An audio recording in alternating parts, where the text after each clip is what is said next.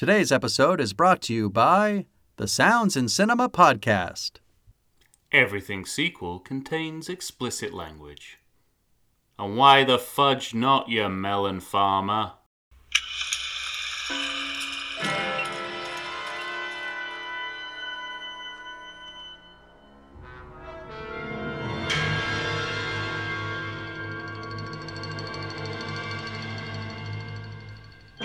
Hello and welcome to the Everything Sequel podcast. This is the Planet of the Apes episodes. Episode? I don't know. We're ranking. My name is Michael Shantz of the How Dare You Awards. Joining me, the happiest man on planet Earth, Tom Stewart of Lonesome Whistle Productions. Hello, Tom. You bloody bastards. There's so many bloodies in Beneath the Planet of the Apes. Yeah. It's like a Michael Caine movie.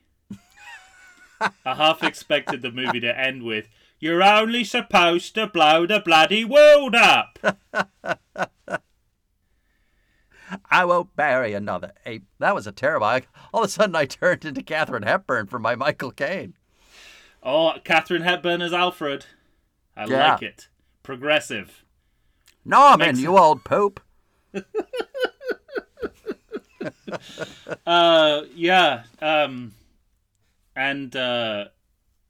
You bloody bastards is one of those lines that, to me, is trying to recreate the magic of a moment from the original movie. Right. Without sort of coming up with an equivalent line. It almost feels like Charlton Heston was sort of just saying whatever came into his mind. Well, that was one of my biggest surprises for the series. First of all, I have a huge surprise for you. Ladies and gentlemen, let's let our audience know. Let's infinite regression this. Yes. Let's move back and back again. Until I disappear. We're now looking at Mike and Tom podcasting, and now we're Mike and Tom podcasting, looking at Mike and Tom podcasting, looking at Mike and Tom podcasting. What do they call that? Infinite regression. Regression, yeah. So, please explain to the audience, first of all, why are you the happiest man on Earth? Well, this series is very personal to me. The original Planet of the Apes. By the way, I like the fact that the plural of Planet of the Apes threw you in the intro. Because it's unusual you get that plural right of apes. And we're just like, what do you do after that? Yeah, so the original Planet of the Apes is in my top 10 favorite movies of all time. However, this is top 10, wow. Oh, absolutely, hands down. But paws down. Monkey paws down. But yet again, it is a series that I first experienced through the sequels.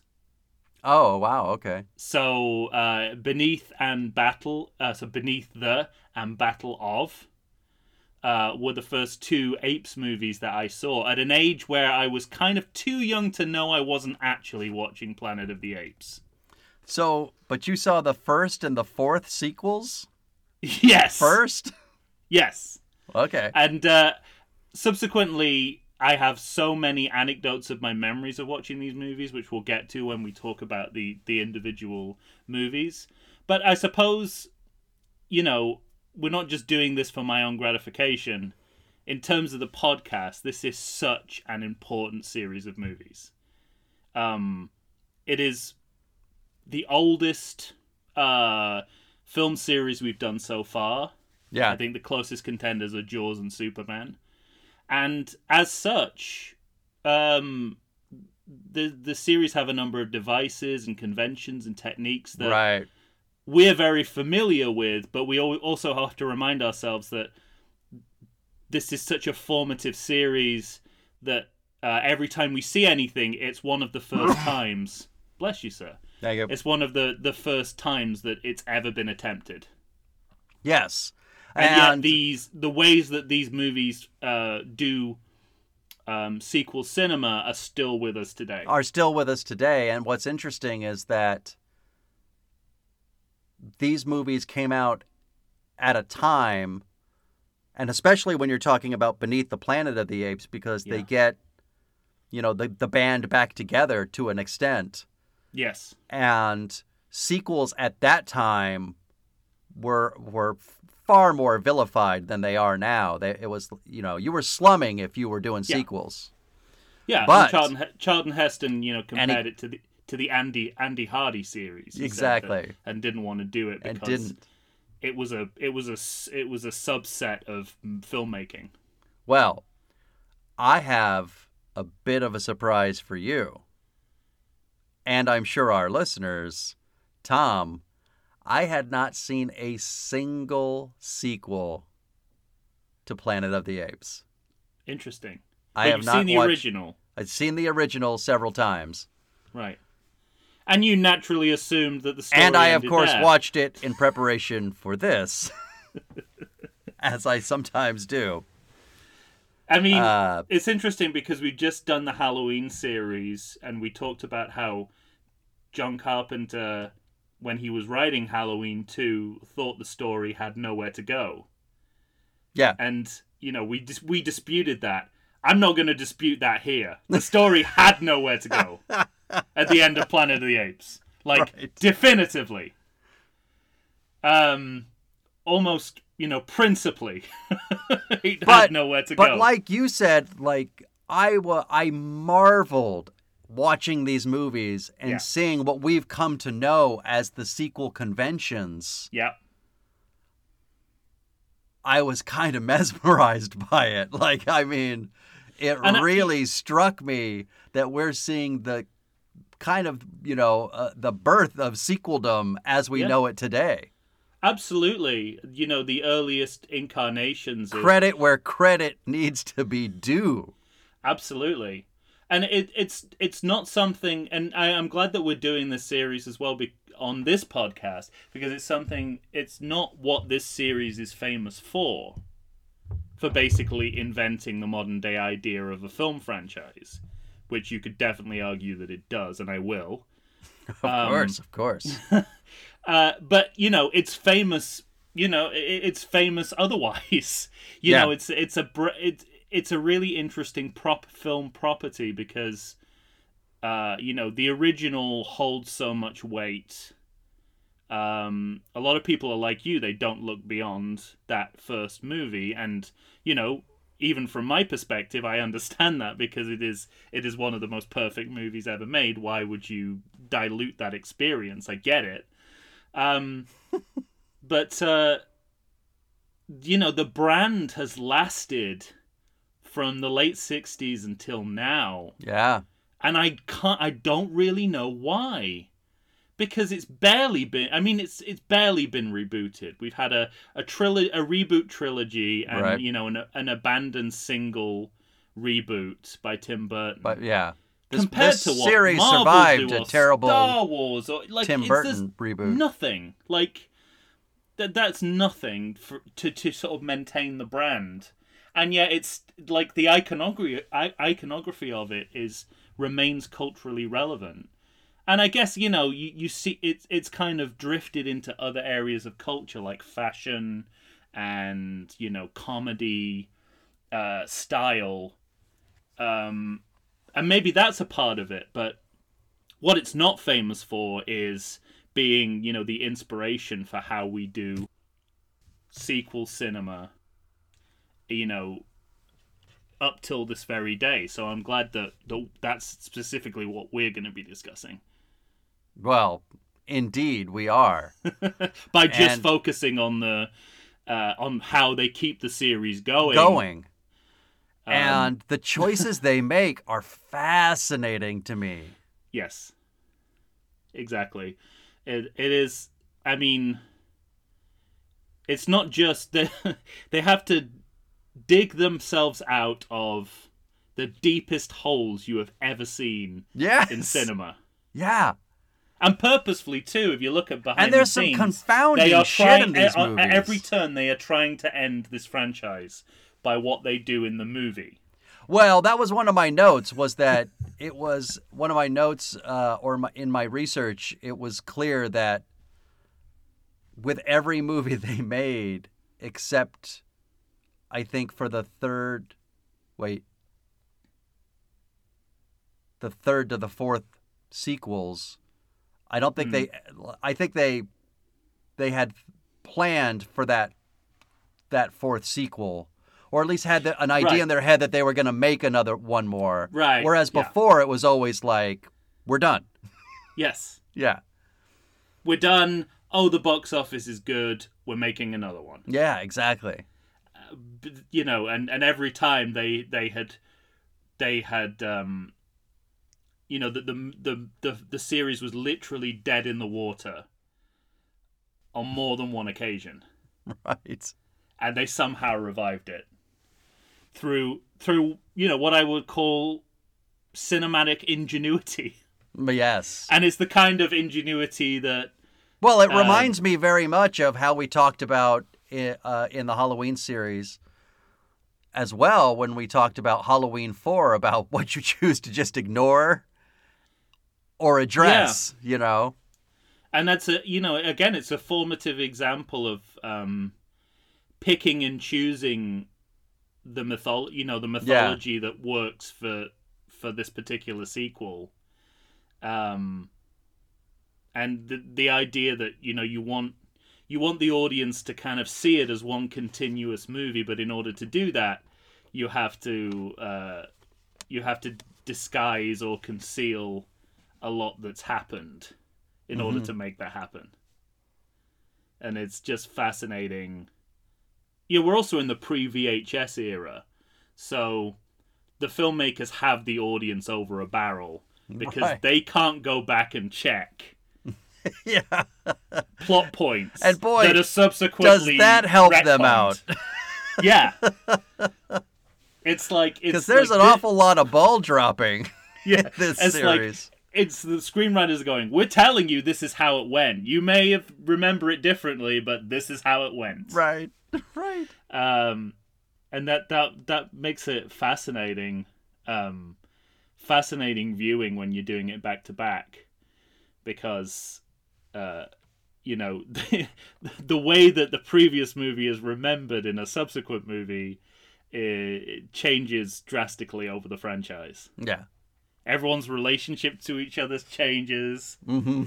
What's happened has changed, or, more is revealed about it.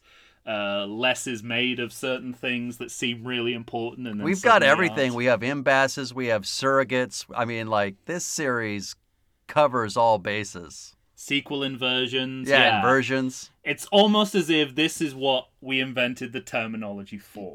Exactly. On this show. We finally found a text that complements our terminology to perfectly. my delight, by the way, because this was my first viewing of all of these sequels. You must have sat there with, mouth agape. Yeah. Or mouth ape for hours and hours. Yes. And it's really interesting because one of my anecdotes involves someone who's in the same position of you, watching these movies.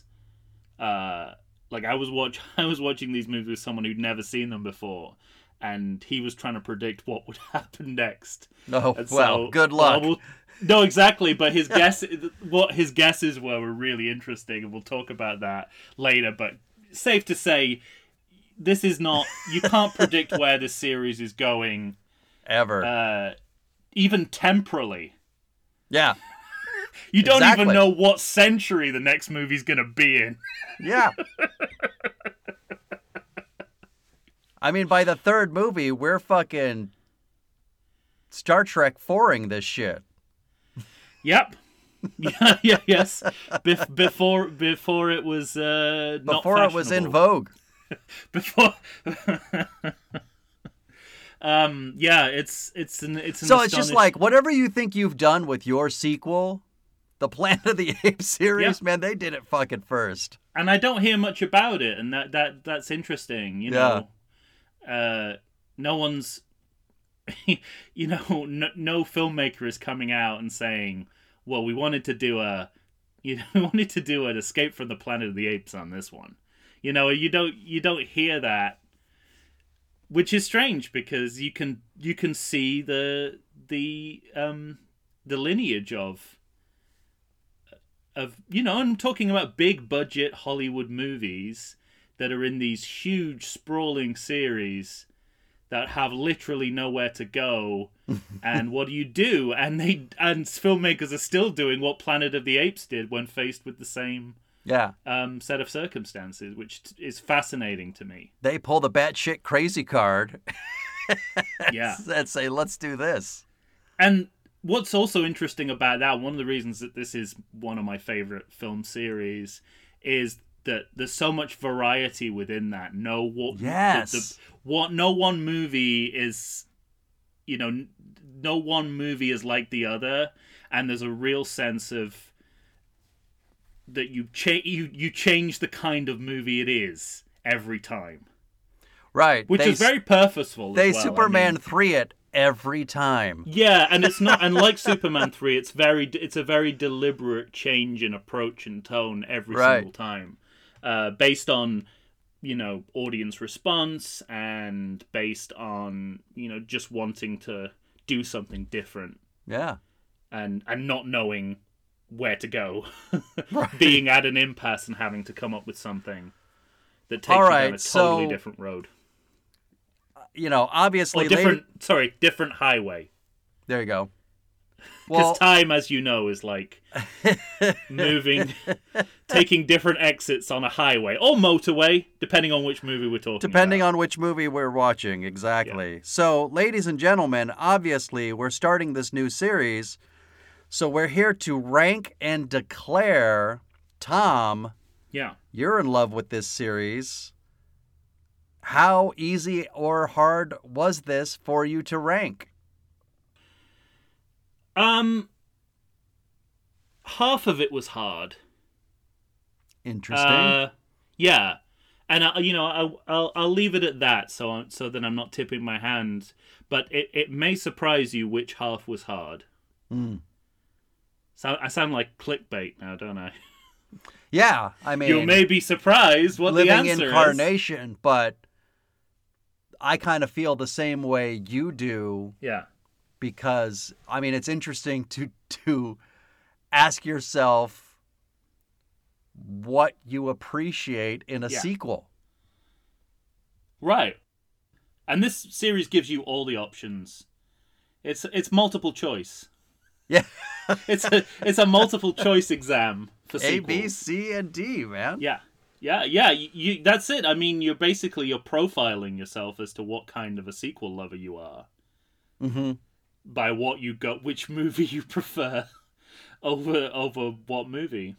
All right, I am dying to know which movie is at the top of your list.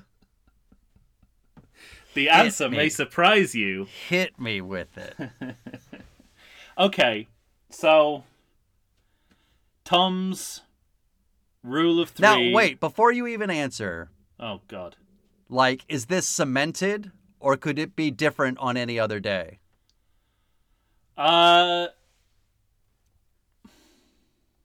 Let's say my top 2 could flip on any other day. All right. My bottom 2, I think, will always be where they are.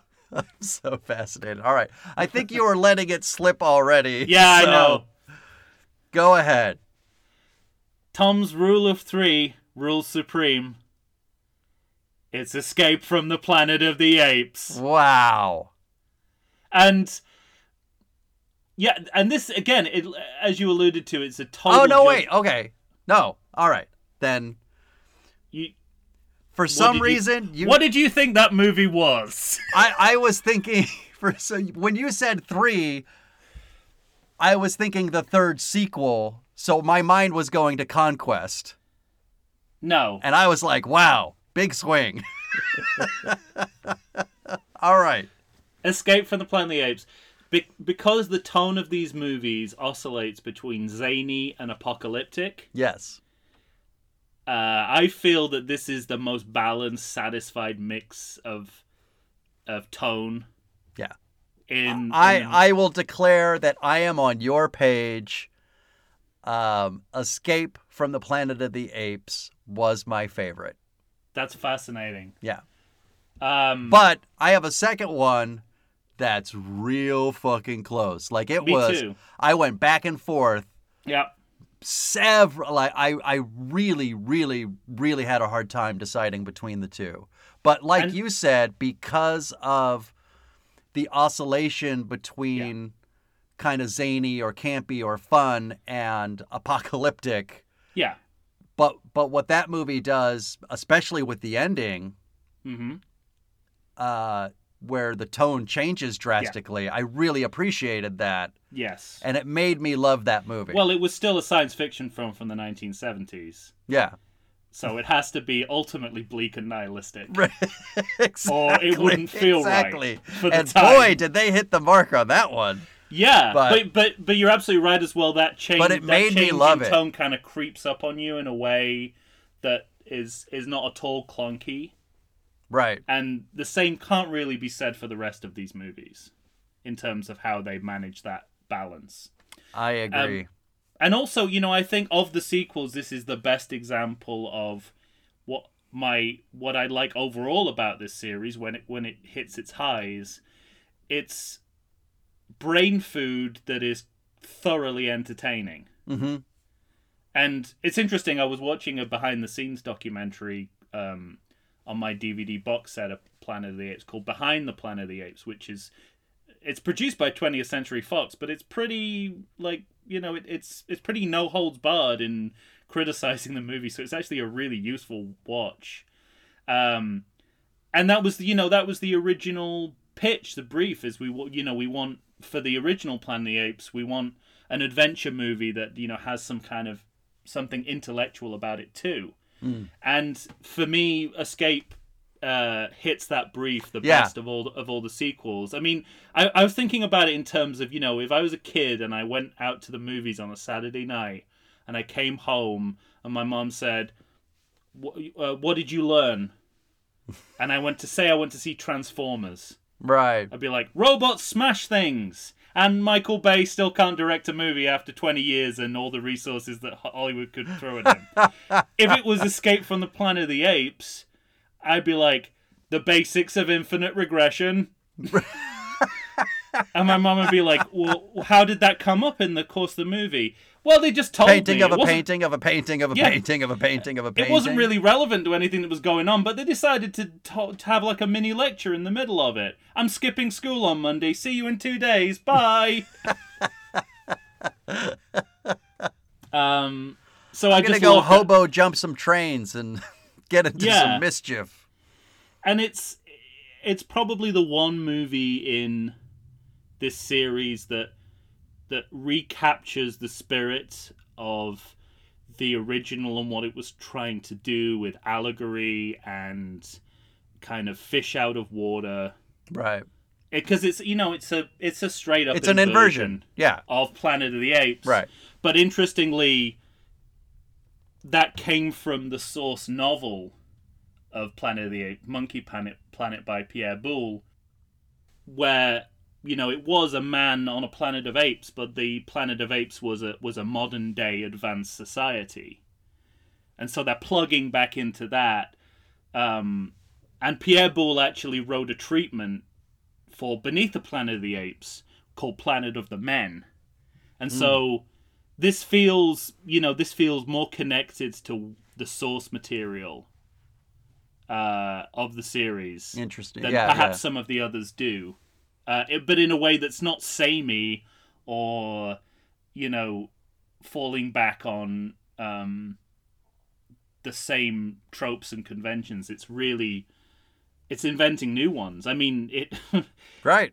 It took, the series was dead in the water and it was literally salvaged by this movie, and they got from the basis of this, they got 2 more sequels out of it. I mean, it's just a remarkable it's a remarkable moment in the series and a remarkable movie in its own right, I think.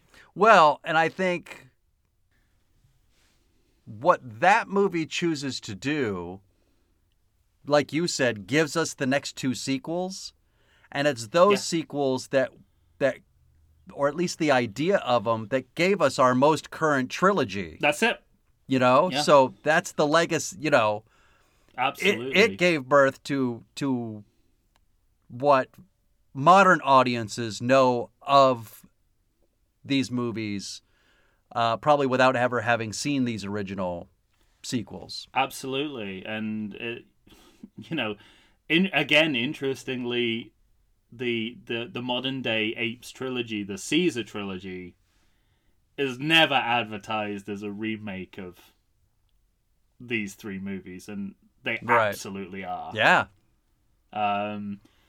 But, the filmmakers and the people behind the publicity don't make anything of that, which says a lot about the reputation of these films versus their influence on cinema, in a real sense. Yeah. Which is huge. Yeah, absolutely. All right. Well, so we both did Escape. That's great. So I'm on your 3-page. For once, I'm on your 3-page. Yeah. Okay. Do you want me to go next? Yeah, let's flip. Let's do a Planet of the Apes and flip it around. There you go. My second favorite in the series is The Battle for the Planet of the Apes. Oh my god! Yeah. Whoa! You really have seen this for the first time. Whoa! What's your problem? No, hey, I love that movie. There are no wrong answers here, Mike. No wrong answers. It's just that nobody in history has ever given that answer. You can say nothing about this series that will upset me, but I gotta say that is probably the biggest surprise you could bring to the table. Wow! All right. Do you know how disliked that movie is? I can't imagine why. It's got fucking Sheriff Lobo. Well, that's your criteria. No, what I like about it is it's completely straightforward narratively. Yeah. I that's what I like about it too. And I love that about it. But I got to tell you, there are some people who think of it as the Good Day to Die Hard of this series. Not me. Wow, they're but wrong. There are many. They're wrong. I was going to talk about that specifically, saying, I don't actively dislike it, like many people, even fans of the series and just audiences in general, do. So I'm so grateful that you. I loved it. I'm so grateful that you see the good in that movie, because I see the good in it too. But I'm not going to be as vociferous as you. But not quite as much as not rising to my level. Not rising to your level, yeah. but that's fine. I mean, as I said, there's nothing you can say except that maybe you prefer the Tim Burton version. That would. No, I do not. Good. That's a terrible movie. It is a terrible movie. Wow. Well, that came out of left field. But I feel like I just woke up. I can't wait to talk about these movies because I'm so surprised that what you're saying about these movies catching as much, or that movie in particular catching as much shit as it did. I have a lot of problems with the movie. I will say that, but not to the extent that its reputation outside of the movie does. But that's fascinating to hear. I'm really grateful that you have a pair of fresh eyes on this, because love it. You came to this with no preconceptions, and even I am a little bit affected by what you've heard. What people say about that movie, because some of it is justified. The majority of it isn't, though. All right. But good Tell for you. me, sir, You look past the school bus. Well done. That speaks enormously well of you that you can look past a school bus, military vehicle. I got no problems with it. Steve still seems good. Wow. Is it the battle or battle? It's just battle, right? Battle for the Planet of the Apes. Okay. Yeah. Did I say the? I think you said that. This is something we're going to have to get to grips with as well. Yeah. These titles, when you say them out loud, these titles are not set in stone. Right. Because you have to make sense of them in your own head. In your own head. They're with unwieldy. Tense and plural. Yeah. And sentence construction, and it always comes out a little differently. Heard. Again, I am not going to be a purist about this at all. All right. What is your second favorite in the series? Wait a minute. Did you say that Battle could have been your top? I did. Oh, wow. I loved it. Are you sure you just weren't happy that they were over? I swear to It's God. like an end of school kind of like. I fucking love that movie. Great. You know how I feel about narrative. I do, and you know what? You're right. It is. Well, we'll talk about it when we talk about it. Because I've still got to say where I put it as well, and whether it's good or bad. The next on my list, and now I feel like, like a really boring person now, but it is. We're going Beneath the Planet of the Apes. All right. And the only but reason that's the thing is that I for the most part, these movies are really close to me. Yes. Even though, like you, I think Escape from the Planet of the Apes actually really is kind of a step above everything else. Yeah, I agree. But except when it comes to, ironically, ape costumes. Right. Which is one of the stranger ironies. The best sequel has the worst ape outfits. Yeah, but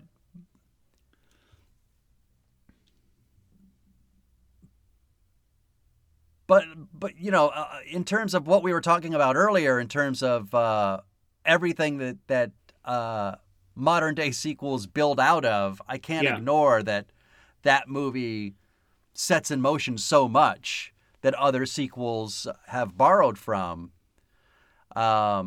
It also, on a personal but the only level, reason that Battle becomes so close for me is, like I said, because I love a good narrative, and this story makes sense. And there's a lot in these movies that doesn't make sense. Yeah. But like you, I can appreciate the things that don't make sense. So, but I'm going to let you talk about Beneath a little bit if you want. Yeah, just a little bit. The only reason this didn't take top spot for me, it's kind of a mirror image of Halloween 2. Yeah. If it was just the second half of the movie that I was basing my rankings on, I'd absolutely put it at the top. At the top. The first half of the movie is, frankly, a speed through of the original. Yeah.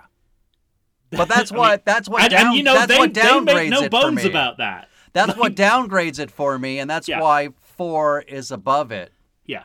So I may as well announce that Beneath the Planet of the Apes is my third. Is Beneath Battle. Yes. Beneath is Beneath Battle. But honestly, the second half of that movie, it's experimental, it's ambitious, it takes I have a note here that says this movie just dropped acid. It takes cinema, it takes the series and cinema down a road it has never been before. Yeah, absolutely. It's perhaps the most fitting introduction to a decade of science fiction cinema that will be the bleakest you will ever get. Right. In history, in Hollywood history. And it's all there from... this is a movie made in 1970, and it tells you everything you need to know about science fiction cinema in the 70s. Mm-hmm. Like, on day one, they told you what it was all going to be. Well, that's what's so interesting to me about that movie is the like you said, the first half is just a retread. And in that way, it's repetitive and a little bit boring. And then all of a sudden, the gas pedal goes to the floor. So, juxtaposing the two halves of that movie to me, like, it's so crazy that, like you, I almost, like, you know, but I love a good narrative, so that's why 4 jumps so close to the top for me. But I really respect, like, the batshit craziness of this movie, the tone of it, especially in that second half. I don't want to talk about it too much until we talk about the movie. I know exactly what you're talking about, and I had exactly the same feeling. It is definitely... It starts off so unremarkably and then becomes so remarkable that you have to give it credit. But you can't ignore the first half of that movie because it's dry as a bone. Right. There's nothing new there. And then all of a sudden you're sucking on the marrow.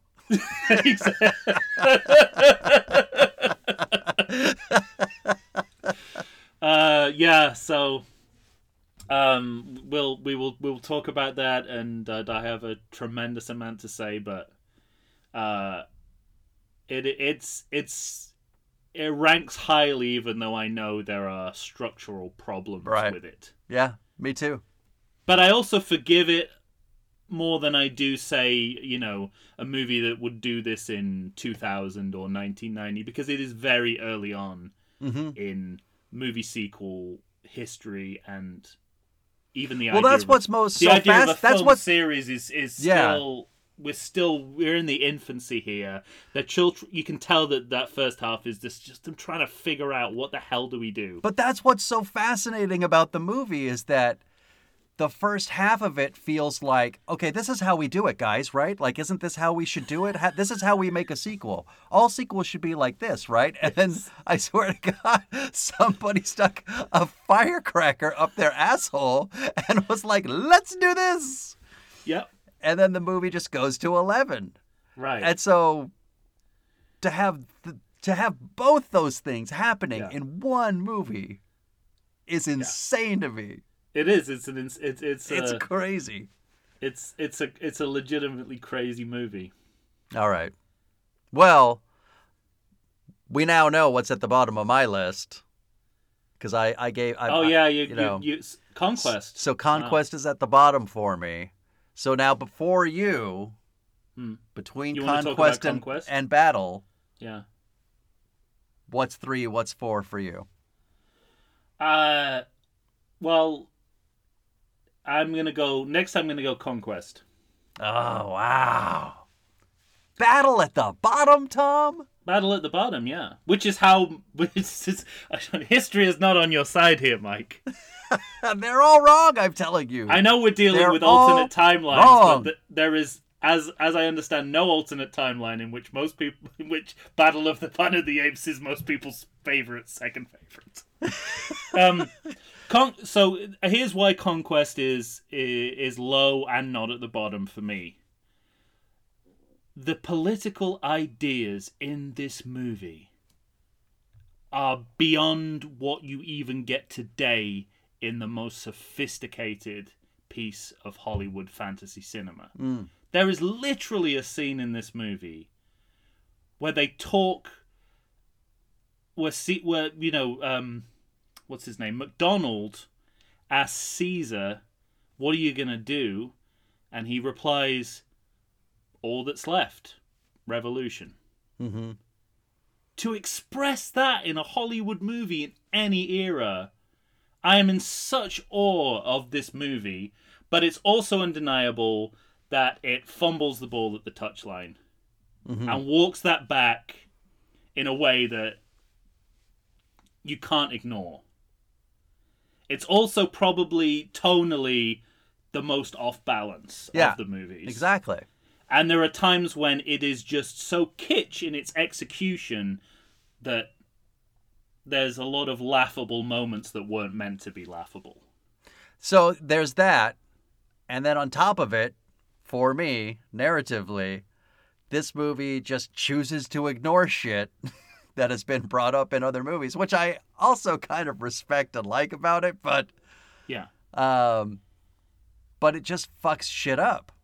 But this movie, like thinking about it, this, even though it walks it back at the 11th hour, this movie almost endorses a radical socialist revolution. I know. I mean, if we were judging it on that alone, it would be on top of my list. But it's almost worse that it doesn't make it to the, touchline. Mm-hmm. And there are things in execution that just simply don't work for me. Yeah, I agree with that. But it's really interesting to, if you think about, like, what's the safest move you could make at this point in the series, and they actually come up with something so risky it had never been attempted in Hollywood cinema before nor since. That's how this series rolls. Yeah, exactly. Well, I got some key points to talk about for Conquest, but I will save it for later. Fair enough. It's definitely a very flawed movie, noticeably so. Yeah. But is it good? We'll find out. Where do you stand, sir? Battle's at the bottom of my list, and right. All I wanted to say about that is I think we're on the same page when it comes to narrative. You want to apologize? Admit you're wrong? No. And rethink it? And no one will hold it against me. You are literally out. You are on the island of the apes here, Mike. Never mind the planet of the apes, you are on an island. You're on a fucking asteroid of the apes. I'm on that island of Dr. Moreau that... Who's to say that's not on the planet of the apes? We only see one village in the whole fucking series. It's Marlon Brando's version. That's the one I'm on. Yes. Yeah. All I'll say is what I really like about it is that the parts of it that are in the Ape City, it's like a really good one-act play. Mm-hmm. The chamber drama within yes, is excellent, and you simply don't need anything that happens outside. Going back to the Forbidden Zone for me was a big mistake, and that's where I do chime with the criticism of the movie, which is centered around that. I think you've got every conflict, every dynamic, every piece of drama you need is within that ape city. You don't need what is outside it, and I think I understand the urge to wrap up the whole franchise, which is what I think they're trying to do by tying. Because by the time this movie movies comes out, they know they're going to a television series. Yes. So I understand why they did it, but in a way they screwed themselves, because the drama within the Ape City is better when it's contained in there, because, it doesn't change the stakes of anything. Mm-hmm. The stakes, it's remain the same. Yeah. If this goes wrong, you get Planet of the Apes. If you don't, you get some kind of utopia. Those are the stakes, and they're all in the city, and nothing that happens outside the city affects that at all. That's my big problem with it. All right. Wow. Okay. And apparently... None of that bothers me. Apparently that's a controversial view in this... on the island of Dr. Moreau. I'm just saying, none of it bothers me. You're not wrong, but... Neither are you. I love it. Yeah. I love it so much. Because there's something about... What I liked about, like, the Forbidden City part and it coming to the apes in where like the ape city. What I They like call about it an ape city, but it's a village. yeah, it's a village. But a what I few like about huts. it is this idea of even within the strife within their own community, they have to find a way to even working on opposing sides. That does need to be an outside threat. I acknowledge that. But right. But the outside threat is not threatening, and that's a big problem. Okay, well, yeah. Now there you've got me. There you absolutely have me. Because of money constraints, we see the same tree blown up 43 times. All of that's true. But please don't lose your desire to defend I'm not. the good of this movie. Fuck because no. You know what? And I don't mean this in a bad way at all. People will think I will. Go ahead. It feels to me like a cinematic version of Little House on the Prairie.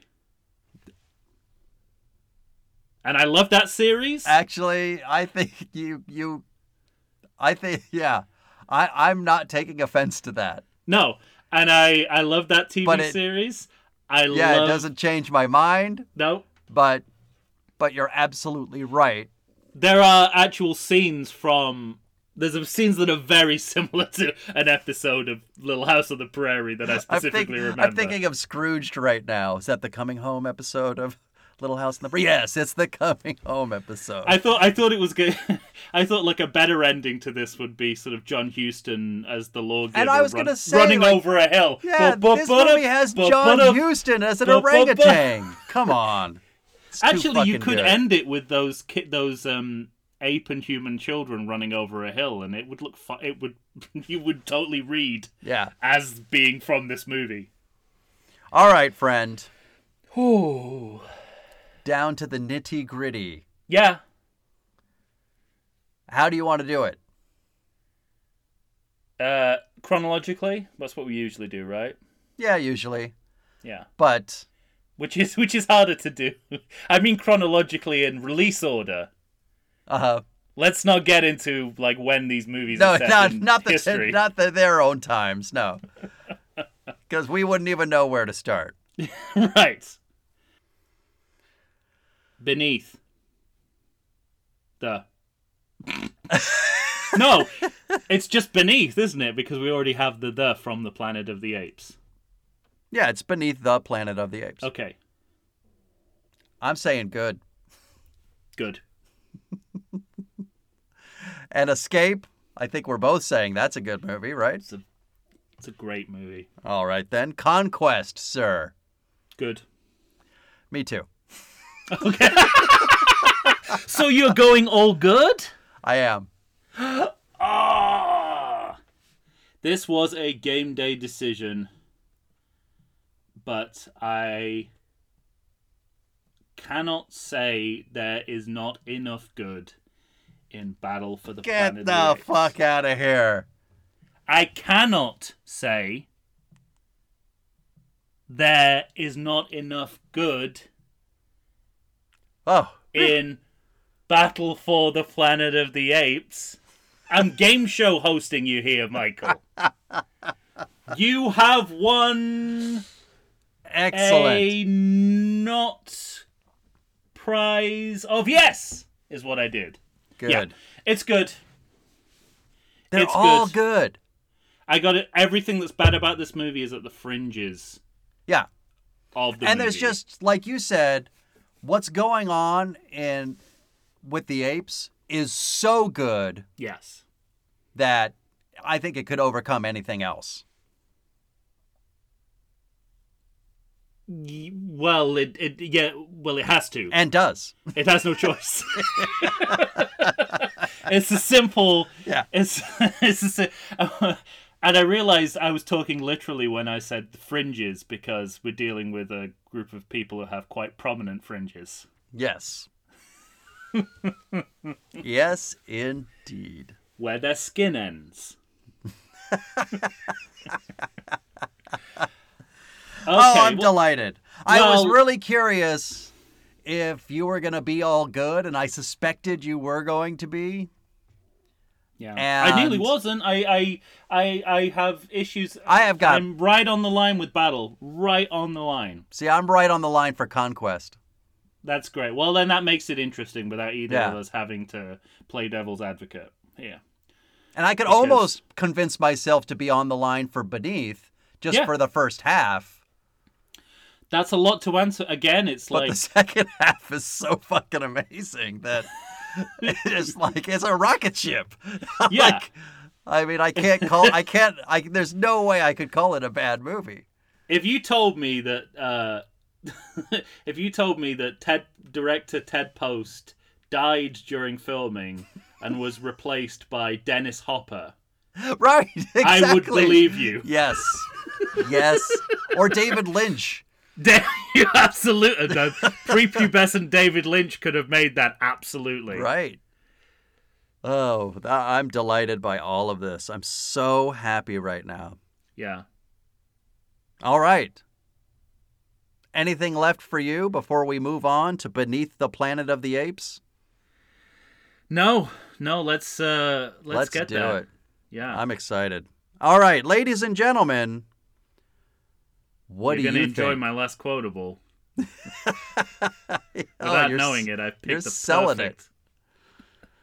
All right, ladies and gentlemen, what do you think of the Planet of the Apes series? Please, by all means, tell us your rankings. Declare good or bad. How do you feel about these movies? I want to know. Tom needs to know. Find us on Facebook, Instagram, or Twitter. By all means, please send us an email to everythingsequel@gmail.com. For Tom Stewart of Lonesome Whistle Productions, I am Michael Shantz of the How Dare You Awards. Say goodbye, Tom. Well, we're all radiated, but at least we're active. There's a little bit of punnery from Battle of the Planet of the Apes. There you go. Battle for the Planet of the Apes? Who 4. knows? Wait. Yeah, I think 4. Battle 4, yeah. Makes more sense. Slightly. Yes, Battle 4. We're going to talk a lot about Virgil. Oh, yeah. You will get no complaints to me about Paul Williams' Virgil. Oh, amazing. And what's amazing, too, is the second he even speaks, if you did, like, because of the makeup, but you're going to go, hey, that's Paul Williams. Hey, there's little Enoch. Yeah. That's the guy who voices all the kids in Bugsy Malone. It's little Enos. Enos, not Enoch, sorry. Yeah. That's All right. a better joke. That won't be the last time we talk about Burt Reynolds, though. Nope. All right, ladies and gentlemen, stay tuned. Beneath the Planet of the Apes is coming up next.